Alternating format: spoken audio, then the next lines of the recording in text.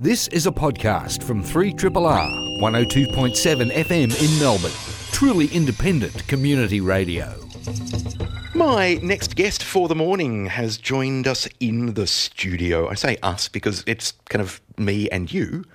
And as it happens in this instance, Mark Wilson. Hello, Mark. How are you? Yeah, very good. How are you? I'm good.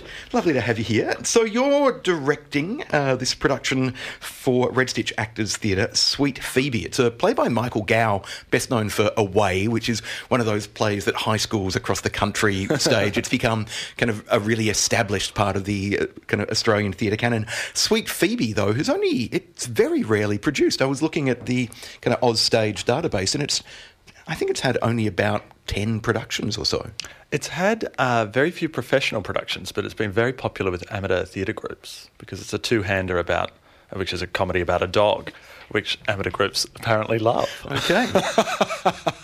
So what's, beyond its appeal to amateur theatre groups, what's its appeal for you as a director? What made you think, I want to work on this show? Well, in terms of Michael Gow's work, I was very familiar with the existence of it, but I had not read a lot of it or seen a lot of it, except Away, of course, which everybody seems to be aware of. So when I was sent Sweet Phoebe, I was very spurious. But then I read it, and I read it in 48 minutes, this full-length play. I just couldn't stop reading it, and I couldn't breathe. And I just knew that I had to do it. I mean, the language was so extraordinary, and it was so tight and so brilliantly structured that just as a piece of theatrical literature, I knew that I wanted to chew it up. Yeah. And what's one of the things that intrigues me about it is, as you say, it certainly starts out as a comedy about a successful young couple who are pet sitting, I guess you'd call it. They're looking after their friend's dog, initially a bit hesitant to do so, but then they soon begin to adore the dog, who then goes missing and propels them into some kind of weird twilight world.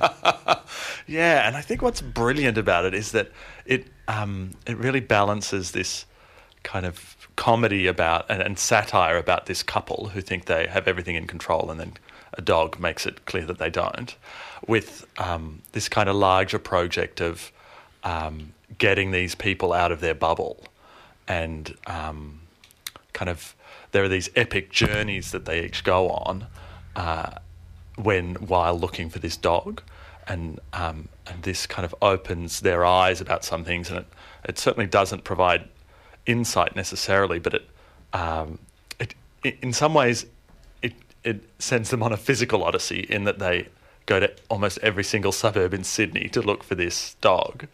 But because Michael Gow is such a brilliant writer, it's also like this social odyssey as well. And from this wealthy ivory tower of theirs, they're forced to look over the fence and see how other people live, which I think is kind of a brilliant conceit. And when you say an epic journey, I'm assuming it's also very much a psychological journey for these characters. Totally. And what's brilliant about this play is it works as a relationship drama, but it also works as a kind of a sociological study and an almost a tragedy as well, while also being very simply a comedy about a dog. It sounds kind of fun, I have to say. And is it straight through, no interval? Yeah. We're 75 minutes, no interval, 2 actors, 1 set. It's like all this simple. It's just so kind of elemental and so simple and so clear. I think it's very Greek, actually. Not that it is in any way like a Greek tragedy, but it's actually just a comedy about a dog. So the fact that on one level it sounds like a very simple play, so tell us what you've brought to it and how you're mining the depths of the text to show that it's not just a simple comedy about a couple and a dog. Well, it's really about engaging with Michael's text, which is so complex and so kind of sneaky, that while for the first half you're watching a comedy about a dog, he's planting all of these seeds, which then grow into delicious things. And his writing, he actually almost writes it in verse. And one of his inspirations for writing it, or the form in which he wrote it, was Ted Hughes's adaptation of Seneca's Oedipus, and so it's fully loaded, even though the form appears very simple, and because he's such a master of structure, the thing just kind of takes you, and before you know it, you're in loopy land. Now, I've been looking at a couple of the reviews of this production, which is on now until the 3rd of March, and opened just last Saturday. Yeah, that's right. And who was it? Tim Byrne seems very taken by it. Yes, he liked it. Yes, so you do read your reviews? When I direct and when I produce, I read them, but when I act in them, I don't read them till the end. Okay, I can understand that. Yeah, you don't want your acting to be influenced by... Yeah, I don't need a note from from a critic. Let's talk about the design aspects of it, for example, because that's something that kind of Tim kind of talked about, the fact that the set is intimidating and nightmarish, huge slabs of black marble and angry red neon. It's a 90s minimalist hell, airless and subterranean, which is given that the play premiered in the 90s, 1994, yeah. So tapping into that kind of sense of its period, but then at the same time, kind of creating almost like a tomb for the relationship of these characters. Yeah, somewhat. And part of this is satirical because Helen, the character played by Olivia Montecuolo, is an architect who's very into kind of 90s minimalism. And so we've kind of slashed that all over the stage. But also it's very... We've kind of, rather than giving them a very nice 90s apartment, where we've gone suburban gothic on its arse and have provided an amusing kind of tomb for them to play with. At one point I called the set the giant wedding cake of death. So we've had a lot of fun with design and beautiful sound and lights as well to match Laura's incredible set. Yeah. And Lisa Meebus doing lighting, Laura Jean Hawkins doing the set design. Who's done... Dan Nixon. And Dan Nixon on doing the sound design. Yeah, it's a bit of a dream team. For you as a director, talk to us about how you approach working with the designers on a show. Do you give detailed briefs at the start saying, here's my vision, here's what I want, go away and interpret that? How collaborative and open and kind of... talk us through that process. Yeah, well, for me it's like absolutely open and absolutely prescriptive at the same time. When we got into tech, I realised that in one particular scene, Laura had given me the exact image that was my first image that I gave to her. And I was like, oh, look, there it is. And she said, yes, Mark. And so, and speaking with Laura, with Lisa and Dan, my first conversations with them was about rhythm, rather than look or sound, because the play has 21 scenes and only 2 actors, so you've got to work out some way of propelling it forward. And so our conversations were very much about rhythm rather than tone or feeling or what have you. And is that a rhythm that's also then driven by the text and the... Totally. Like the text just flies. There's no full stops.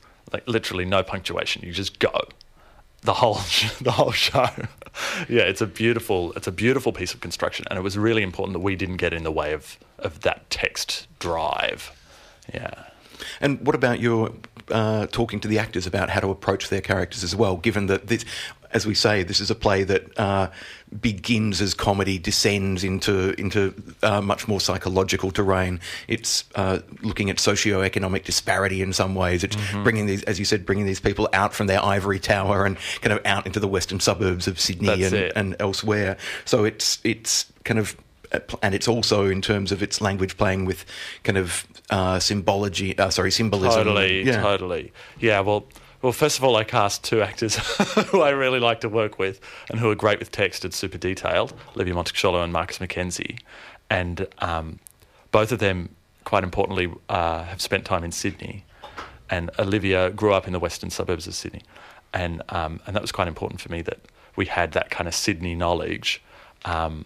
Not that the play needs the audience to have it, but it was very useful for the actors to know what these suburbs were and things like that. But yeah, because I've worked with those two actors before, it was really simple for us because we had a language established and we could move very quickly, and therefore we could go to lots of different places. And the big thing was finding the tone and the balance. And at the beginning, we were like, oh wow, this text is so open. There are so many possibilities. But very quickly, we found out that while that was very true, it was also incredibly specific, and that if we didn't find exactly the right scenario to go with each moment, then it didn't quite sing. And so yeah, it was about finding the situation and then finding the tone, but also getting out of the way of the text and just going. Like, so much of this is just about go, next. Yeah, which has been a joy for them as well. If you've just tuned in, I'm chatting with Mark Wilson, who's the director of Sweet Phoebe, the current production at Red Stitch Actors Theatre over in St Kilda, and I'll give you all the booking dates and details in a moment. As we said, Sweet Phoebe is a play by Michael Gow, much less well known than some of his other plays. Even live acts on stage, I suspect, kind of has had a longer life than Sweet Phoebe in some ways. Why do you think it is that this play of unlike Away, unlike some of Gow's other plays, has not become kind of a more established part of the main stage professional Australian theatre canon? Well, I think there's a couple of things. First of all, that Cate Blanchett was in the first production, and then 4 years later she won an Oscar or whatever. So there's the Blanchett curse. Okay, so people are like, oh no, people will just compare whoever we cast. Exactly. Yeah. So to kill that, I cast Olivia Montecuccolo, who's a very different actress from Blanchett. So you don't think about that. And then another thing is that it blossomed so quickly in the amateur scene. The amateurs loved it. And the other thing is that it's a very, very hard play in that it looks very simple, it looks very easy, but it is a difficult play. And if you see a bad production of it, you would run for the hills. But you'll be pleased to know that this is a very good production. Well, the reviews I've seen would seem to suggest so. Very good. So I'm interested, though, just to pick up that comment about, again, the fact that it became so quickly loved by the amateur scene. Do you think then there's a kind of a snobbery in the professional sector? They're going, yeah, absolutely. Yeah. But also, if something is being done by one market, to think like the main stage companies do, like they operate as commercial theatres, and if another market provides the same product for cheaper, then our main stage companies aren't going to touch it. Makes sense. Mark Wilson, thank you so much for joining us. Yeah, pleasure.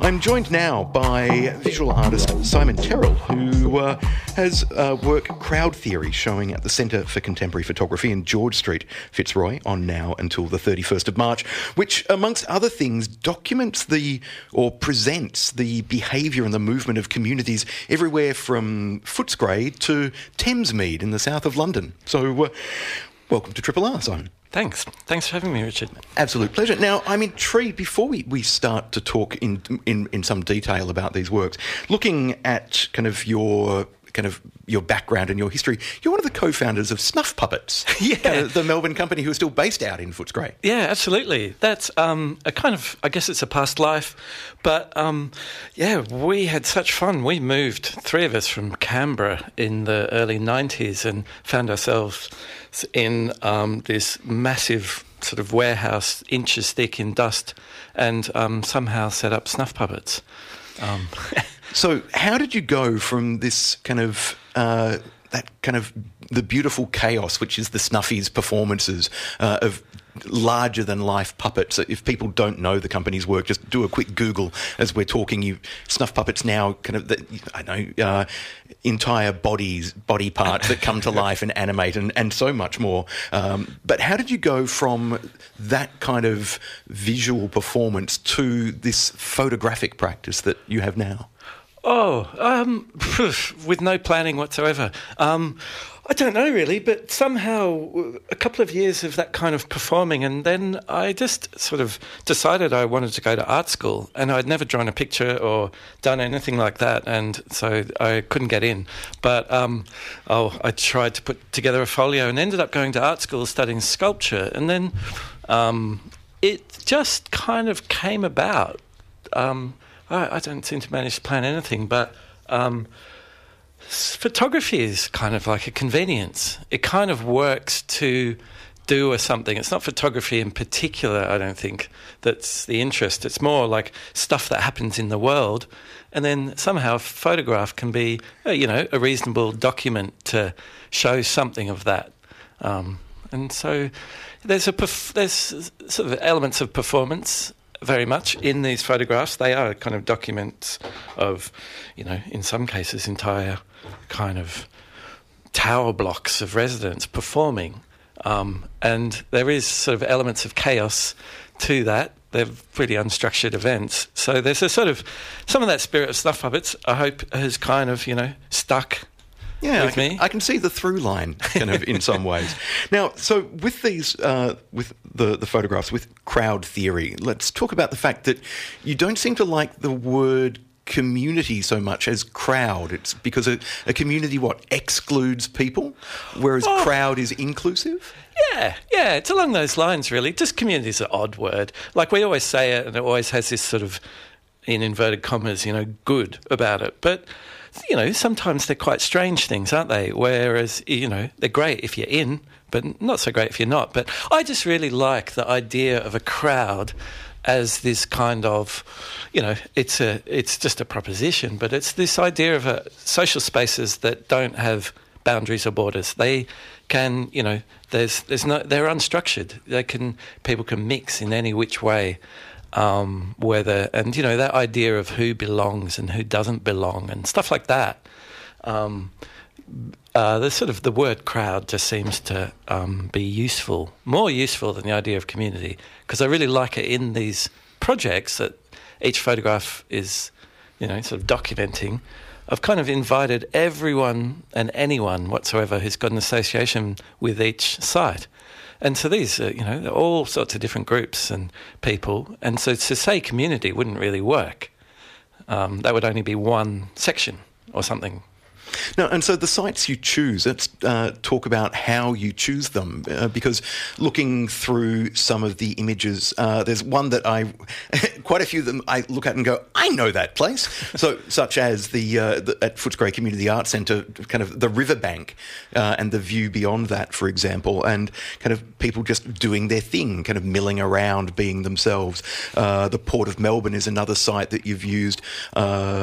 Braybrook, what a football oval out there, yeah. And Thamesmead, which is weirdly familiar to me. I've never been there, but some of A Clockwork Orange was filmed there. Yeah. And the movie Beautiful Thing is set there, and more recently, English TV show about Asbo kids with superpowers. Misfits is also set there. So I know the site. And so, again, looking at the photo, I was kind of like, okay, that sense of connection to a place. How do you choose a place when you decide to document its crowds? Again, they just sort of fall into place, because I haven't ever gone, got to do one there. It's just been a kind of mix of luck and circumstance, and then suddenly over time, I don't know, I guess I'm always kind of wandering around, wondering about places and stuff. And Thamesmead, the last one I did, actually I was hoping to do a project somewhere else in London, and that just fell apart, and somehow I just found myself at Thamesmead. But it seems like as soon as any place, it doesn't matter where, as soon as you kind of start digging, all of these other stories come up. And like Thamesmead's a great one, because there's all those things you mention, and that's kind of like that's what the world knows of that place, especially the Clockwork Orange scene where he gets, beaten and thrown into the lake. But they're the public stories, I guess. And then there's this other layer to Thamesmead, just of the people who are involved in the project, and that kind of private, their idea of that place, and they're completely different, of course. For people who don't know Thamesmead and don't know the kind of imagery which we've referenced to through the way it's depicted in film and TV, it's social housing in the south of London that was built, I think, in the 60s. It's all very brutalist and kind of tower blocks and walkways and an artificial lake kind of built on the what was the marshy shores of the Thames or something. So it's got a certain look that looks great. But as you say, that's the public face. What you're exploring is the people who live in that space. Yeah, and there's always I love that kind of disconnect. Because the two never match. And of course, your idea of people love living there, but the rest of the world thinks that you're in some sort of dystopian set for a next zombie movie, which is great. I kind of thought of Thamesmead as a bit like a kind of dark side of, if Canberra, in the future, when all of the sort of buildings start to decay and that lake, fills up with, rubbish and weeds and things, we could have a Thamesmead here, but So you find a location, kind of perhaps just by drifting about the city, and you find a place. The photographs you take show kind of the local people moving through that space. How do you find those people, and what instructions do you give them? Are you choreographing these works, or are you just standing back and letting people move through and around at will? They're not choreographed at all. So I just set a time, essentially, and just sort of... But it starts by just hanging around. I really just, kind of call it site research, but that really means just hanging around. And then just talking to people, asking questions. I often have maybe I'll have a Bruegel painting or something and say, would you like to do something along the lines of this? And if people, somehow, respond to that, then it just sort of organically grows. And then when it comes to the time to do it, just sort of figure out, oh yeah, let's do it on a Thursday afternoon in July or whatever. Then just set a time and place, let people know, and set it up with lights, a soundtrack, hopefully some catering or something like that, and just invite people to be along at that time and say... The only instructions they're not instructions, the only things I say are, this is kind of how it works. There's one camera. If you stand still, you'll be sharp. If you move on the spot, you'll blur. And if you walk, you'll be a ghost in the image. So there are people who are there but not there. Which is a lovely evocation of the history of the place in one image. The fact that people who are there who aren't there. It's yeah, because they're never, nothing's complete in a sense. So they're not complete, portraits of these places. But and then it's just like an hour-long ritual. So to start before dusk and move through till the sun is set, and just take a frame maybe every 5 minutes or something and make 10 pictures. Choose one, throw away the rest, and that becomes the thing. And it's weird having this show at CCP because I sort of hadn't really realised the extent. I've pretty much been doing exactly the same thing for 14 years, terrifying as that is. But yeah. It's not that terrifying. I've been doing this show for 14 years. So, yeah. Your use of the word ritual is interesting. Tell us about that. Kind of, because ritual suggests something that, I don't know, the process is not automated, but that you have a series of steps that you must follow. Oh, yeah. Well, I guess I sort of use ritual because nothing happens, really.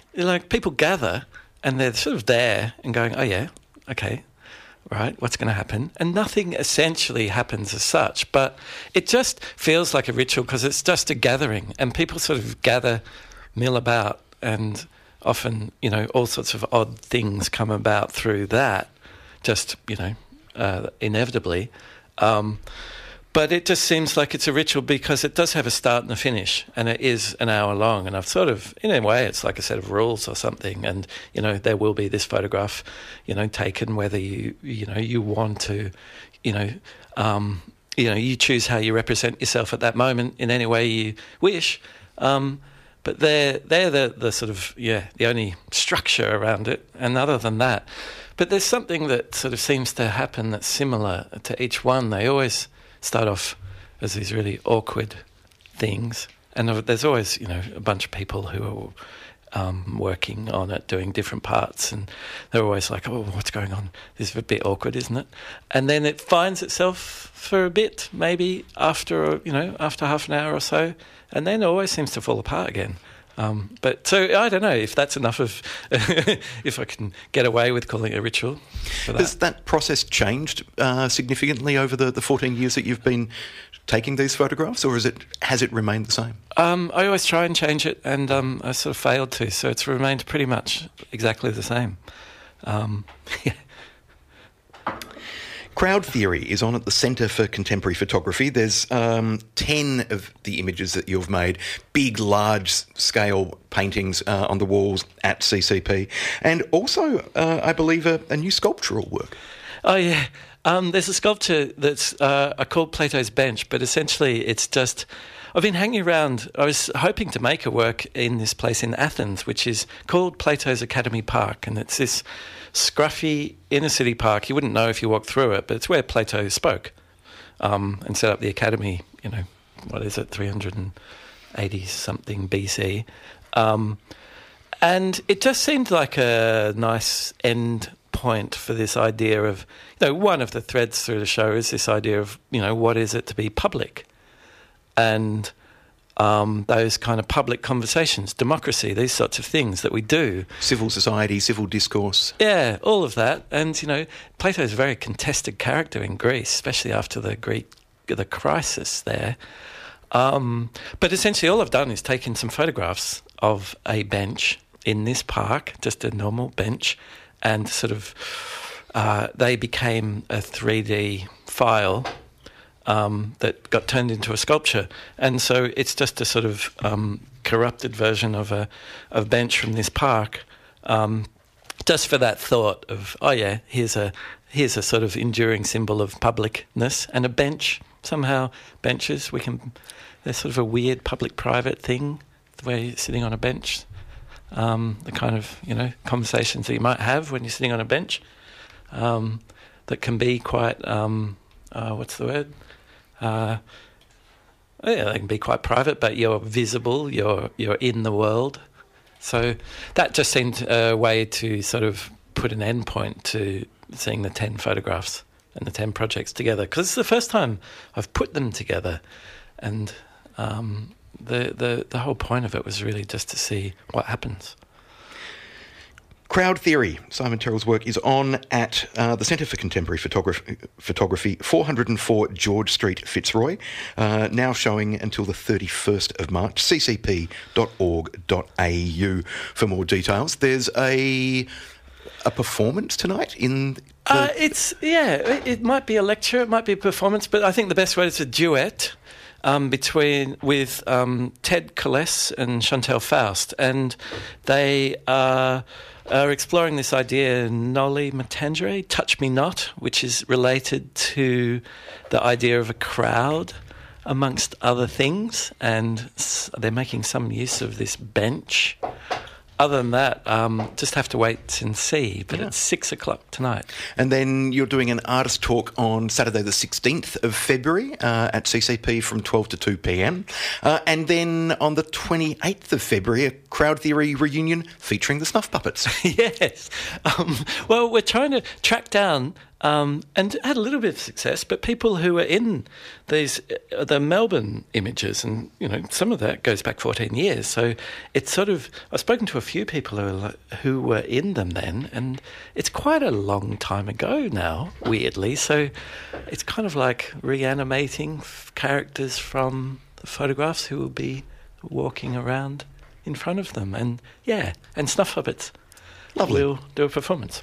So jump online for more details, ccp.org.au, the Centre for Contemporary Photography at 404 George Street, Fitzroy, which is where you can see the Crowd Theory photographs by Simon Terrill and a sculpture. Simon, thanks so much for coming in. Thanks, Richard.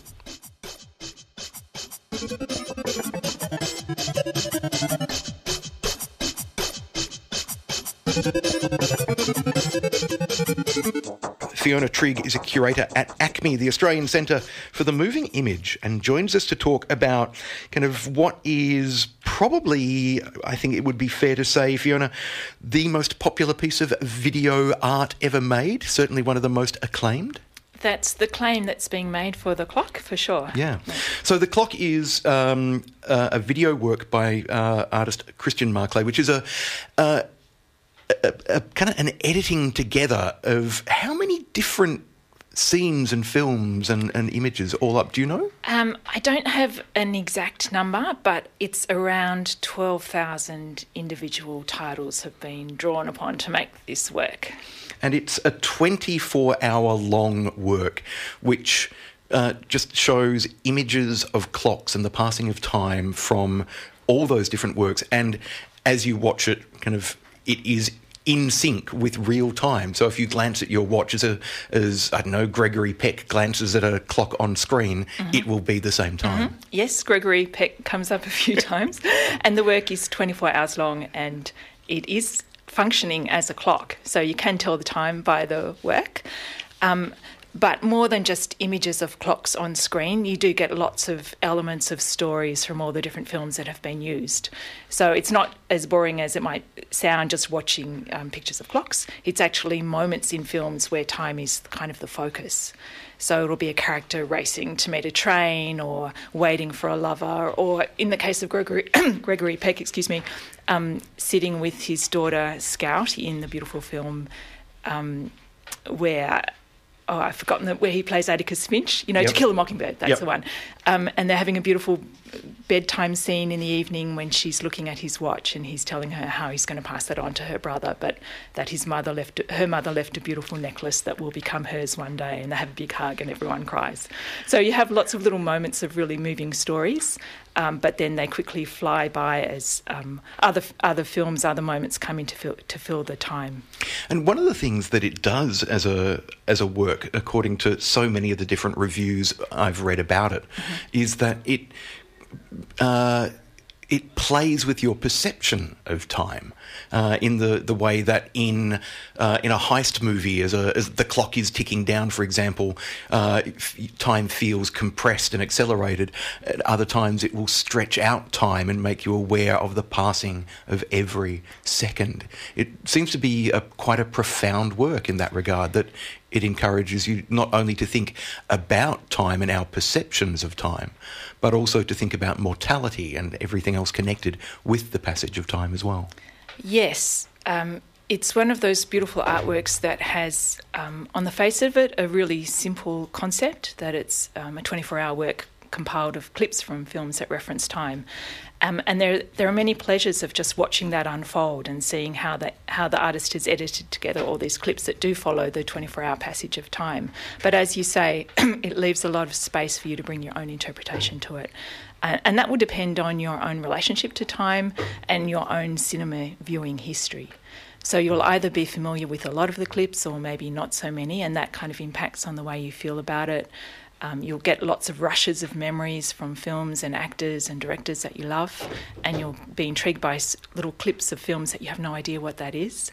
So you do have a kind of a memory overload, which for some people is kind of frustrating, and for other people is deeply pleasurable, and for other people it's a bit of both. So a lot of reviews of the clock will say, I sat down and after a few minutes I was thinking, this is dumb, this is boring, I can't stay. And then 3 hours later I had to tear myself away. So it's quite an addictive work because it's constantly inviting you to engage with a whole lot of different stories, but then linking them together in this overarching concept of the passing of time. Now, there's a review from The Guardian that talks about the fact that traditionally in art, the passing of time is a reminder of death. But the clock is not a downer, it's an upper, and that the longer you watch it, the more addictive it becomes. There are opportunities to watch the entire 24-hour kind of viewing of the clock. Yes. How avidly is that opportunity being taken up here in Melbourne? Well, every Thursday, so that includes today, we're open for 24 hours. So you can come from 10 o'clock on Thursday morning and stay all the way through till 5 p.m. on Friday if you're so inclined. The first Thursday night we had quite a lot of people till midnight. Then people tend to trickle off as they have to catch trains or possibly even go to work the next day. But we had a few people who stayed overnight. And then the second Thursday we had more, and tonight I'm sure we'll have even more. So we're open every Thursday of the run until the 10th of March. And other people are kind of allocating time to go and see the clock. And it's one of the things I've noticed with video art in galleries. Most people will stop and look at a work for often only a few seconds and then move on.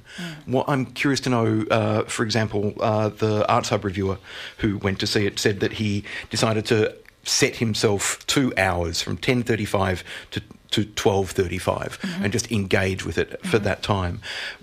Again, kind of with the audiences that are viewing it, are people kind of becoming immersed in the work in the way they would a film, or are they viewing it more the way a lot of people do, unfortunately, view video art, dip in, dip out very quickly?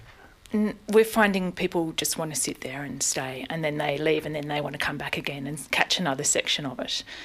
It's in the big downstairs gallery, so we've set it up in this lovely, large, very comfortable room with a lot of white couches as prescribed by the artist. So it's a very comfortable viewing experience. It's a really huge screen. It's got a fantastic sound mix and a fantastic sound system. So it's very easy to just settle in there and watch time kind of fly by. The film kind of picks you up and carries you along on this incredible river of cinematic memories and moments. And it's a little bit hard to leave sometimes. I like the idea that people having to drag themselves away and then come back, kind of like perhaps kind of after work, kind of return to dip back into this kind of cinematic world that Christian Marclay has created. I believe he began his career as a DJ, so he started by mixing sound and is now renowned for mixing imagery. Yeah, he's always worked a lot with music and audio. In the 80s, he was kind of living and working in New York, and he did a lot of kind of DJ performance work. And he's also done a lot of work with actually cutting up LPs and sticking them back together and using them in kind of conceptual DJ performance pieces. He's done a lot of video editing, but this is his major video work, and it was completed in 2010. And since then, I think he's returned to a focus on audio. Okay. It's almost as if he kind of like reached the pinnacle of Yes. the video career and said, my work here is done. Well, he spent 3 years making the work. Editing was a really intense process, of course, to make a 24-hour work with so many different moments in it. Yes, so I think he can step away from video quite proudly.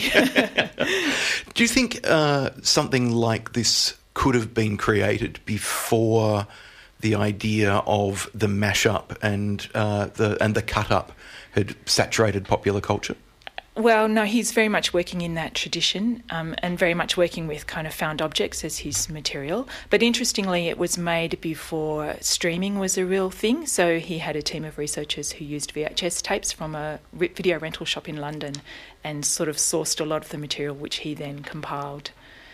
So it's kind of it's almost an analogue work. Yeah, which is fascinating given that I was just thinking, hiring VHS tapes, that dates it. Yeah. Because kind of where are the kind of all the video libraries are now gone, sadly. Exactly. So the work kind of has its own life in time. And a lot of the films, the most recent films are from the kind of 2000s, so there's nothing post that. So it's kind of a snapshot of cinema up to that point in time. And also a snapshot of cinema history, because I imagine that some of the films and the imagery from some of the films goes quite back to the very early days. Yeah, there are silent films in there as well, and films from the 20s, 30s, 40s, 50s, 60s, 70s, 80s, 90s and the 2000s. The work is called The Clock, created by Christian Marclay, and it's showing at the Australian Centre for the Moving Image, ACMI, until the 10th of March. It's open from 10 a.m. till 5 p.m. Every day, and on Thursdays open 24 hours. If people want to attend the 24-hour sessions, or indeed any session, do they need to, do they need to book online, or? No, the work is free to enter at all times. if it's very busy, you might have to wait a little while in a queue if the room is full, but we haven't found people having to wait very long. So I think if you come along, you'll be able to get in and see it. But yes, you're not able to book. It's just a first come, first serve. Okay. So if you're really passionate, then rock up next Thursday morning at 10 a.m. so you can experience all 24 hours of it. I imagine bring a thermos of coffee or something that you may need it after midnight.